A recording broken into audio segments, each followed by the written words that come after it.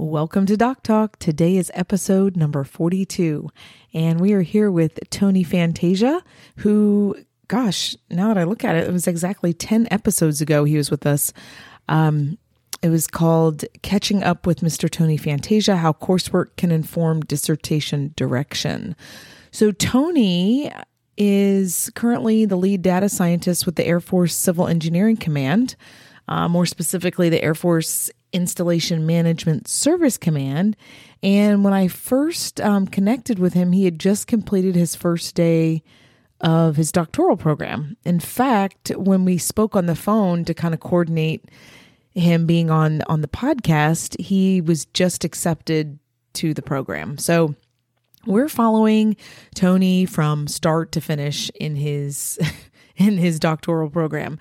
In fact, right now he is in his third semester of the first year, and I really feel like it's been way more than a year, given everything that he's done thus far.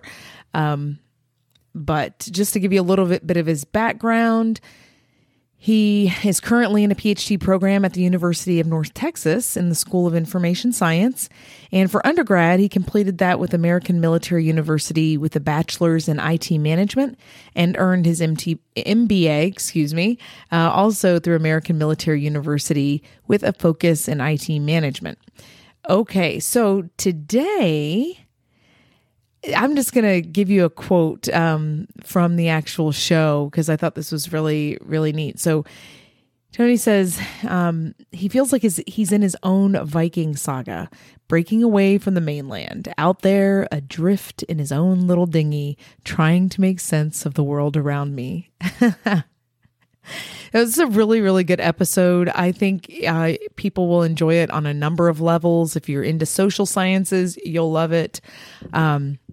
If you're into game theory, you'll really like it. I wasn't exactly too familiar with what game theory is, but he explains it, not in this episode, but in a following future episode, we'll get into that. But really great episode. Share the heck out of this. I think people really enjoy it. It's very applicable to what is going on in the real world right now.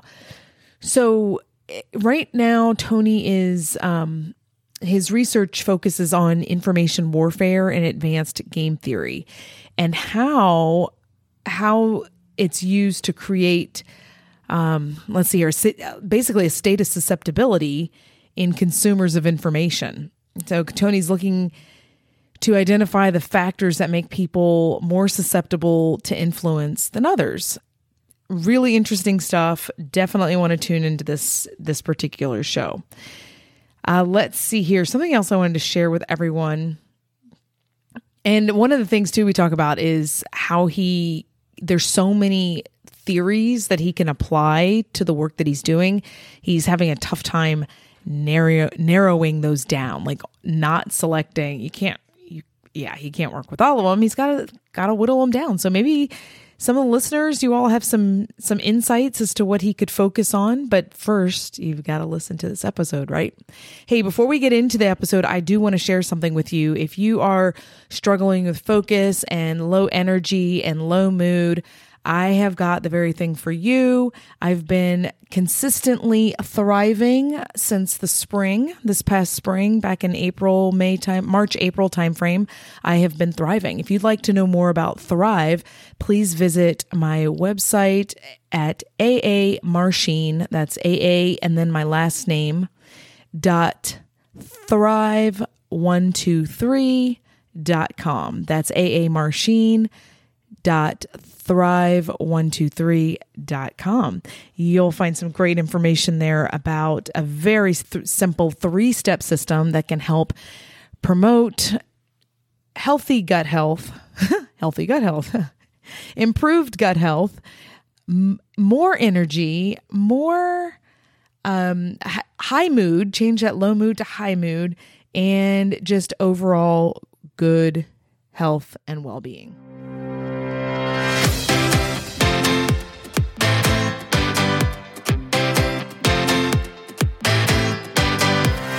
Welcome to Doc Talk, where we discuss all things doctoral. Been there, done that? Then we want to hear from you. Want to be there? Want to do that? then this is the place to be. Still trying to figure it all out? Yeah, so am I. So come on, let's do this. Let's venture beyond a master's.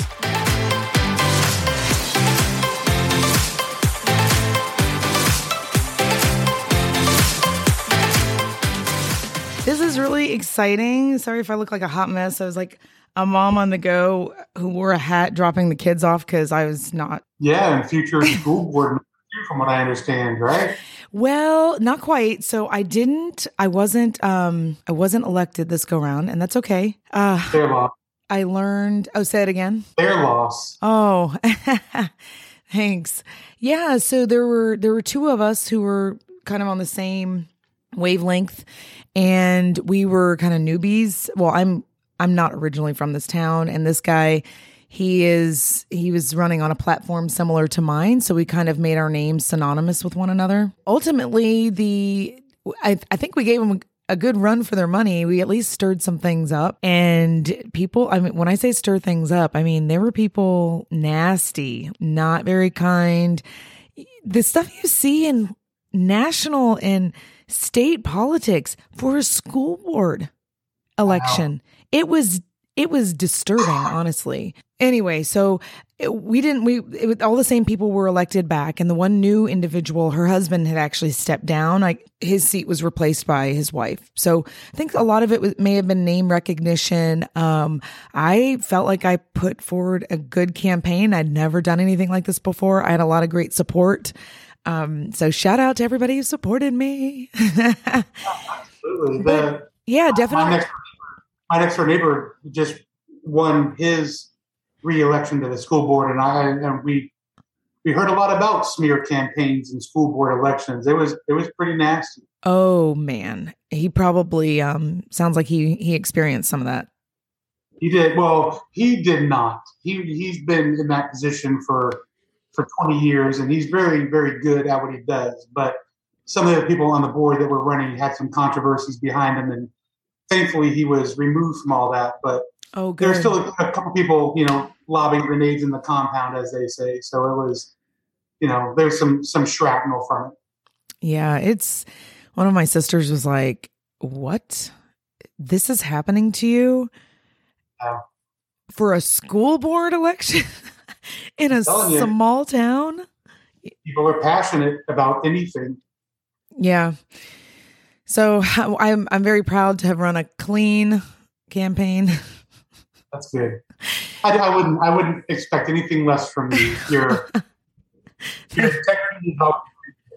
Thanks, Tony. It puts you at a disadvantage in politics, having integrity, but we need more of that. So I hope that you regroup and run again next time. Yeah, thank you. Yeah, we'll see what happens.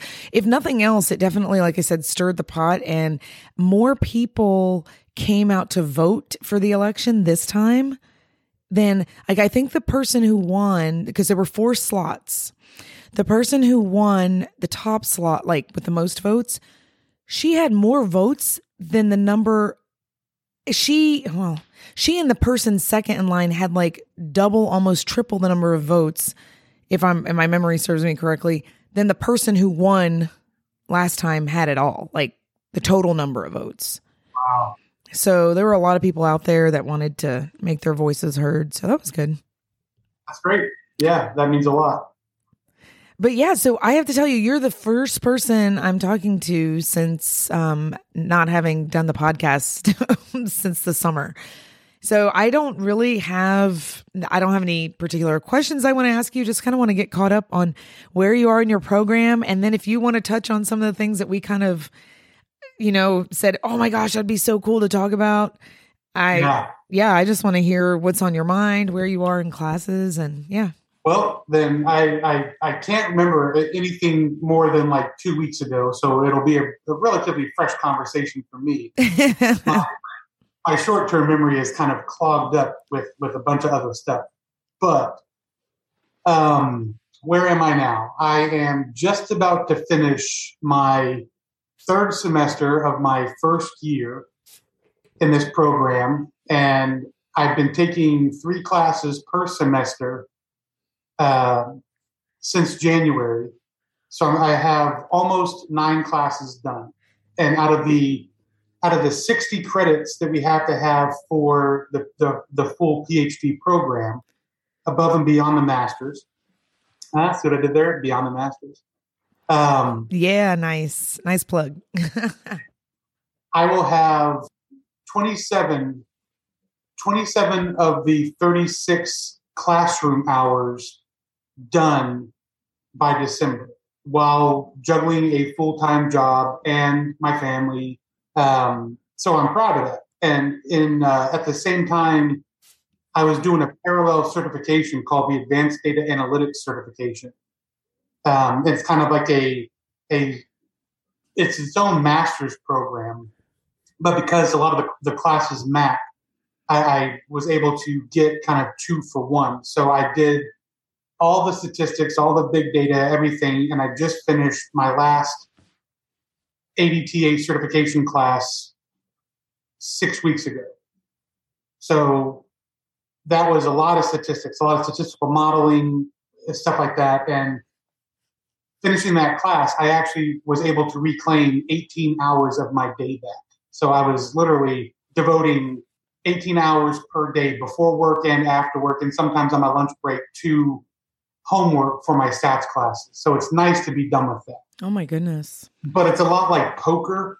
They're wonderful classes. I loved learning, and you can learn it in 8 weeks, but then you have to spend the rest of your life figuring out how to use it and how to master it and how to apply it to the real world. And that's kind of where I'm at now. Is I learned advanced statistical modeling, machine learning, deep learning, AI development, all these things that I've been excited to learn, and applying them to my work the very next day. But it's not a one-to-one translation. It's not an easy thing to take this very sterile classroom environment and translate the tools and the concepts and the techniques over to the dirty side of data, where everything's real and ugly. And so that's where I'm at, is taking those concepts and trying to translate them to meaningful, useful work packages. I'm enjoying it, but I'm also the only one doing it. So there's no contemporary that I work with that I can bounce ideas off of and say, hey, here I am in this domain with these tools and this knowledge, and how do I make it all work? It doesn't work like that. It's very much exploratory. I feel like my own Viking saga, breaking away from the mainland and out there adrift in my little dinghy and trying to make sense of the world around. Oh man. I find it's really hard to believe that I know you're going to be like, only in your 3rd semester. I feel like it was ages ago when we first spoke. Like, you should be in your 2nd year. Well, for all intents and purposes, I am. It's all relative. It's okay. It's kind of a time warp thing that, even though it's the 3rd semester, I feel like I've gained 5 years of education and experience in that time. It's like dog years. I keep going back to that. But in that same time that I'm doing the classroom work, I'm in my seminar classes where I'm learning the research design methods and the philosophy and theory behind knowledge management and information management and all the different theories that fall under that, and developing my research proposal drafts based on the work, the reading that I'm doing, and so much reading. I mean, both of my classes, both seminar classes, I had one 8-week analytics course, but I had 2 16-week info seminar classes. And those last 2 are the ones that I'm still in until the first week of December. So I've got in my seminar, my theory class, on the average, 5 or 6 scholarly journals I'm reading every week for comprehension, as well as doing my literature review for my dissertation, my thesis, my theories, And then for my research design, I'm constantly fleshing out the shell of my research proposal based on everything that we're learning about the different methods and about the different paradigms and the different perspectives, and making sure that you get your abstract and your introduction and your related literature and your history, and then the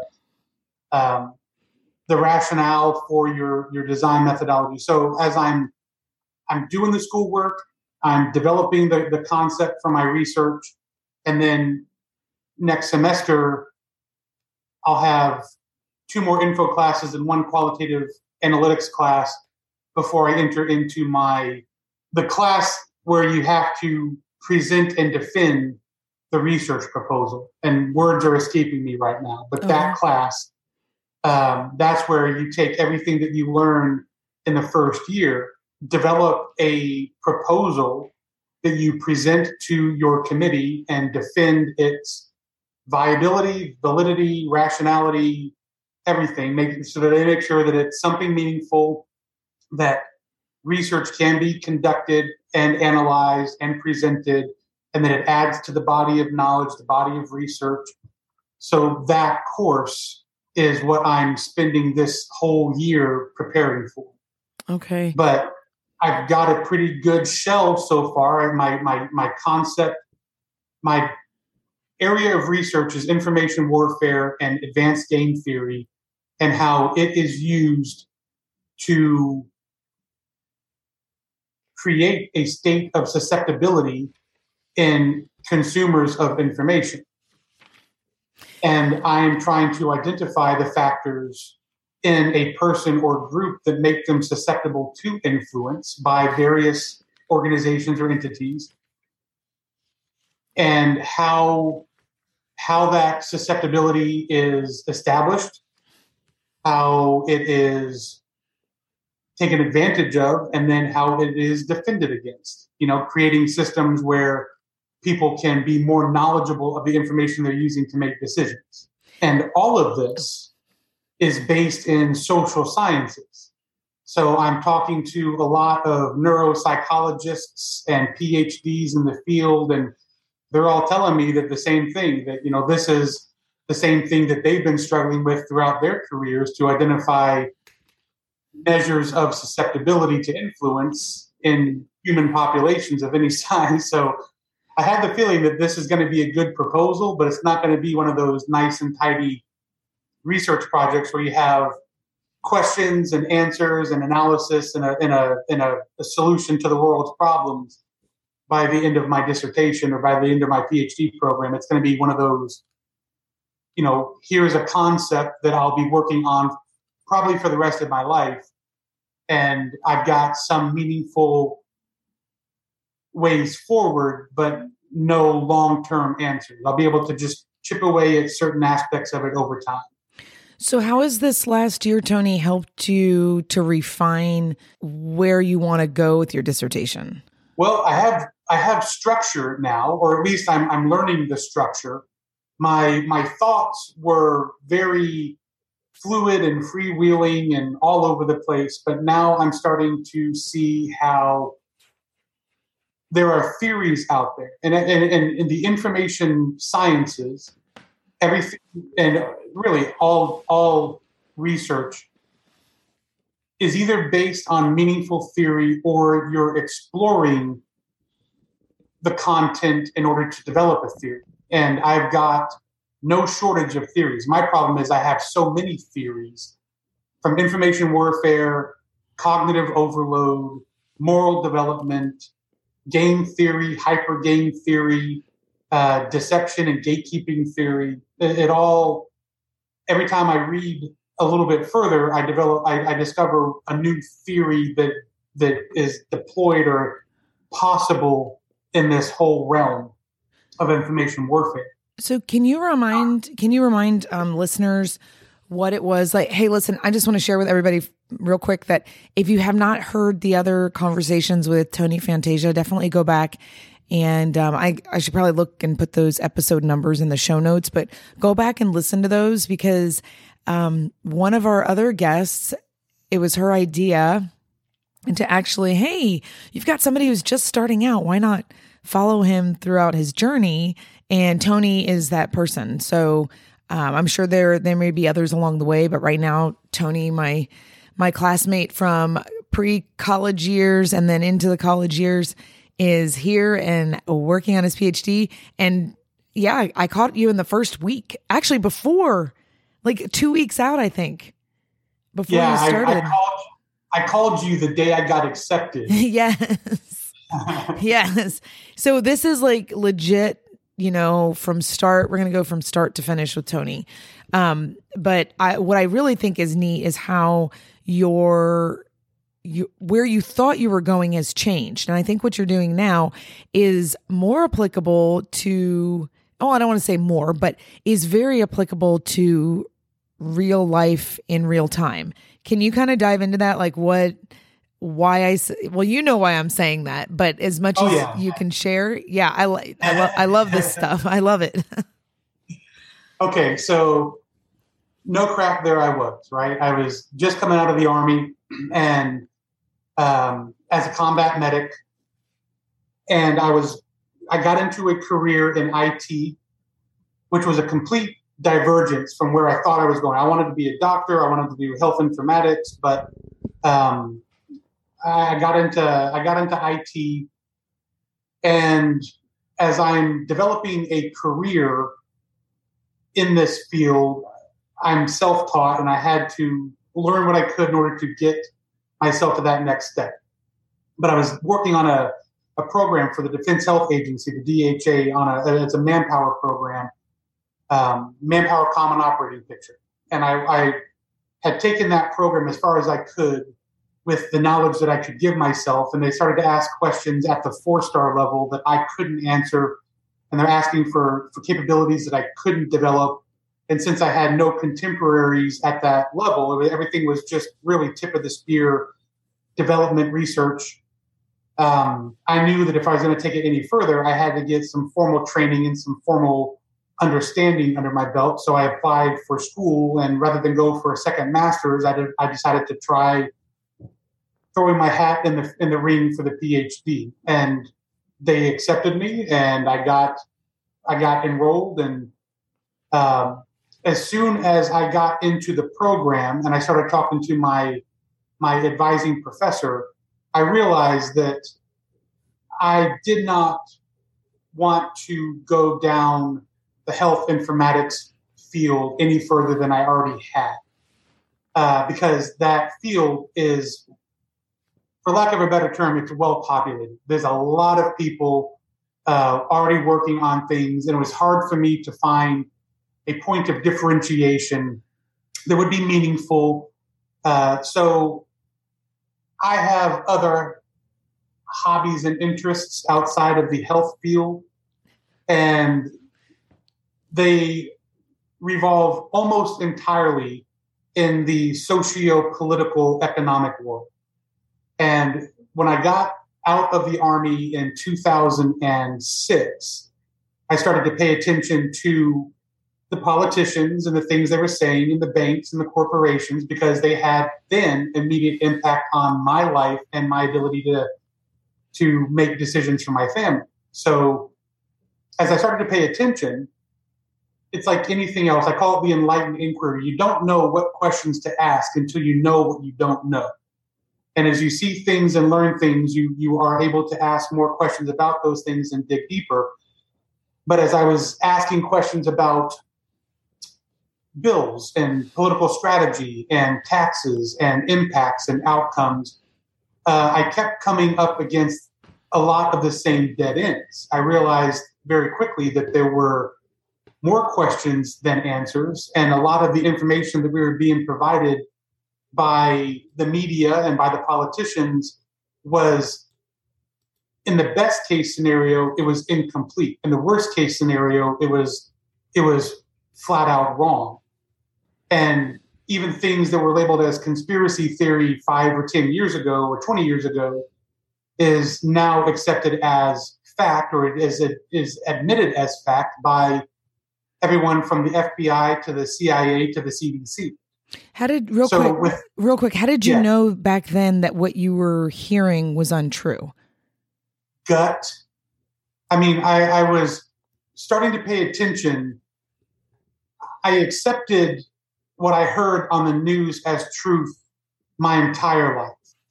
I figured they know better, they saw better. But then being out in places like Afghanistan in 2002 and Iraq in 2004, seeing things with my own eyes, but then seeing how they were portrayed in newsreel when I got home, or what my wife would tell me about, I knew then that there were two different sides of a story. That what I was seeing is not what was being portrayed. And then I start looking back at other conflicts like Vietnam, Gulf War, Korea. You can look back through history and see instances where what we're told doesn't match up with what we experienced. We or people saw. Mm-hmm. So that discrepancy between the reality and the news became very, very, very clear to me.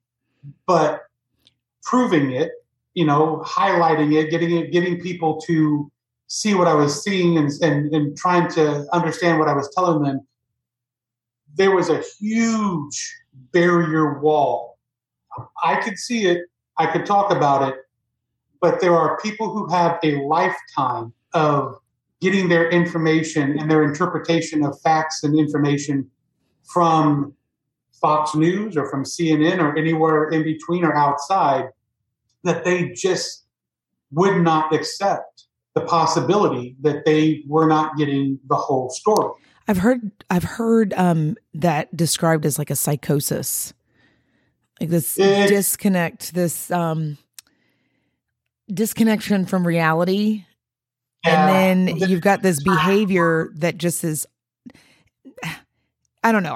What do you think about that? It's just a disconnect from reality, but it's fed by what you've just described.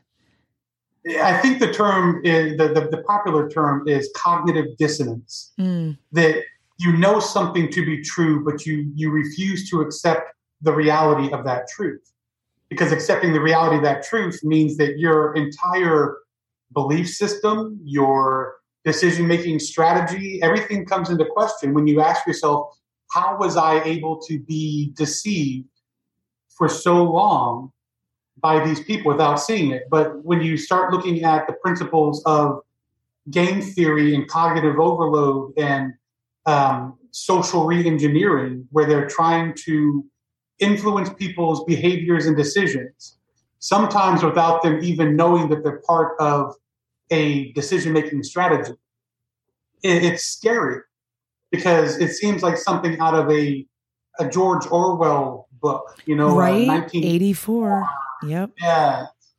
The more you look at it, the more you think, oh my gosh, here we are. If even a fraction of what these crazy conspiracy theory people are talking about is true, that means we have a much larger problem on our hands than what people are willing or able to comprehend. It's scary, because that means there's implications that our government, our law enforcement, our court system, our corporate structure, everything is rigged against the people of this country and of the world, because it's not just a USA thing. It's a global network of finances. And there's a series of papers that are just released from Panama, dubbed the Pandora Papers, where it talks about offshoring of personal and corporate wealth and investments through these the banks of the Grand Caymans and whatnot, where there's a second tier of economics that benefits the very rich, the very wealthy, but we, the normal people of the world, don't have access to those same needs. Why do you think that why do you said you use the term game theory? Why are they doing this? Like, why is this happening?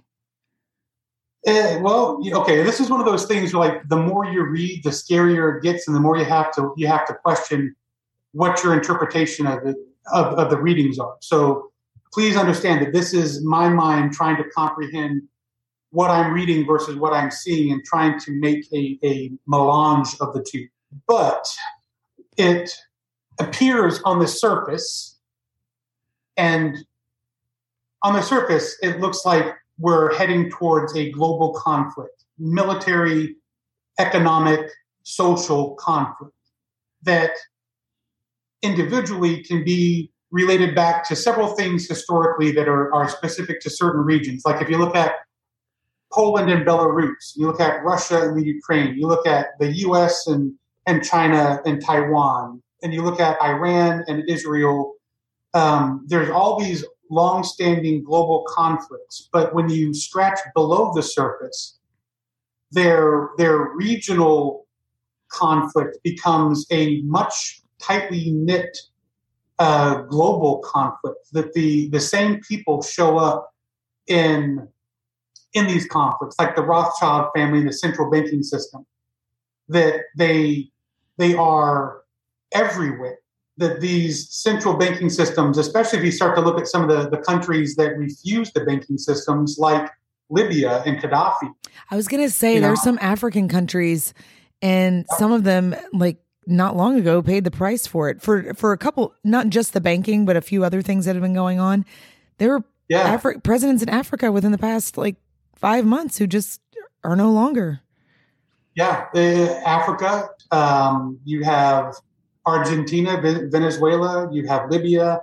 All the regions that didn't have or they were refusing the central banking structure had, all these conflicts. So I look at these things trying to find patterns, and you have to dig so far below, even so far below the rabbit holes, in order to see where the patterns connect. I have theories that everything that's happening is interrelated, whether it be social, political, economic. It's all, no matter where it is in the world, it's all related, and it all can be tied back to groups of people and processes that have been underway for a long time. I mean, from World War I and much earlier. But I have to look at all of this with a very skeptical eye, and try to factor in my own bias and my own beliefs, and how much of this is what I want to see versus what is actually there. So it's a lot of gut check. And I saw this Venn diagram the other day that was I kind of latched onto it. And one circle of the Venn diagram is, the world is ending, and the other circle is still have to go to work. And those two diagrams come together, the world's ending, but I still have to go to work and do my homework every day. Trying to watch things unfold and say, how does this one strand of information relate to any of these other strands? How does the tapestry of the world accommodate that one strand? How far does it go? What's it impacted by? What does it impact down here? What's the depth of it? Looking at any situation, any piece of information in a 3 or 5 dimension perspective, that no one thing is just one thing. Everything's interrelated. Everything connects. And trying to grasp the depth and breadth and scopes of the connections is where your mind can kind of go crazy. So having a structure, whittling all this down into what I have right now are 14 socially acceptable research questions. Isn't that bad? You have to do socially acceptable ones, because otherwise people are he's just off his rocker. I don't know. Well, for the purposes of a dissertation in a school, they have to be. Yeah, I have to play by the school's rules, and I'm trying to keep my research questions and my hypotheses at the very, very general, apolitical, areligious, asocial, just at the human being level. And game theory plays into all of this. But if I can keep it sterile and look at the concepts from every side of every argument, and not say politics or religion, but just how are we conditioned by external sources to act or believe things because of their agendas. And that's the challenge, is keeping it neutral. This is your host, Allison Marchine, and I'm so glad you were here. And I'm looking forward to the next time. Let's do this again.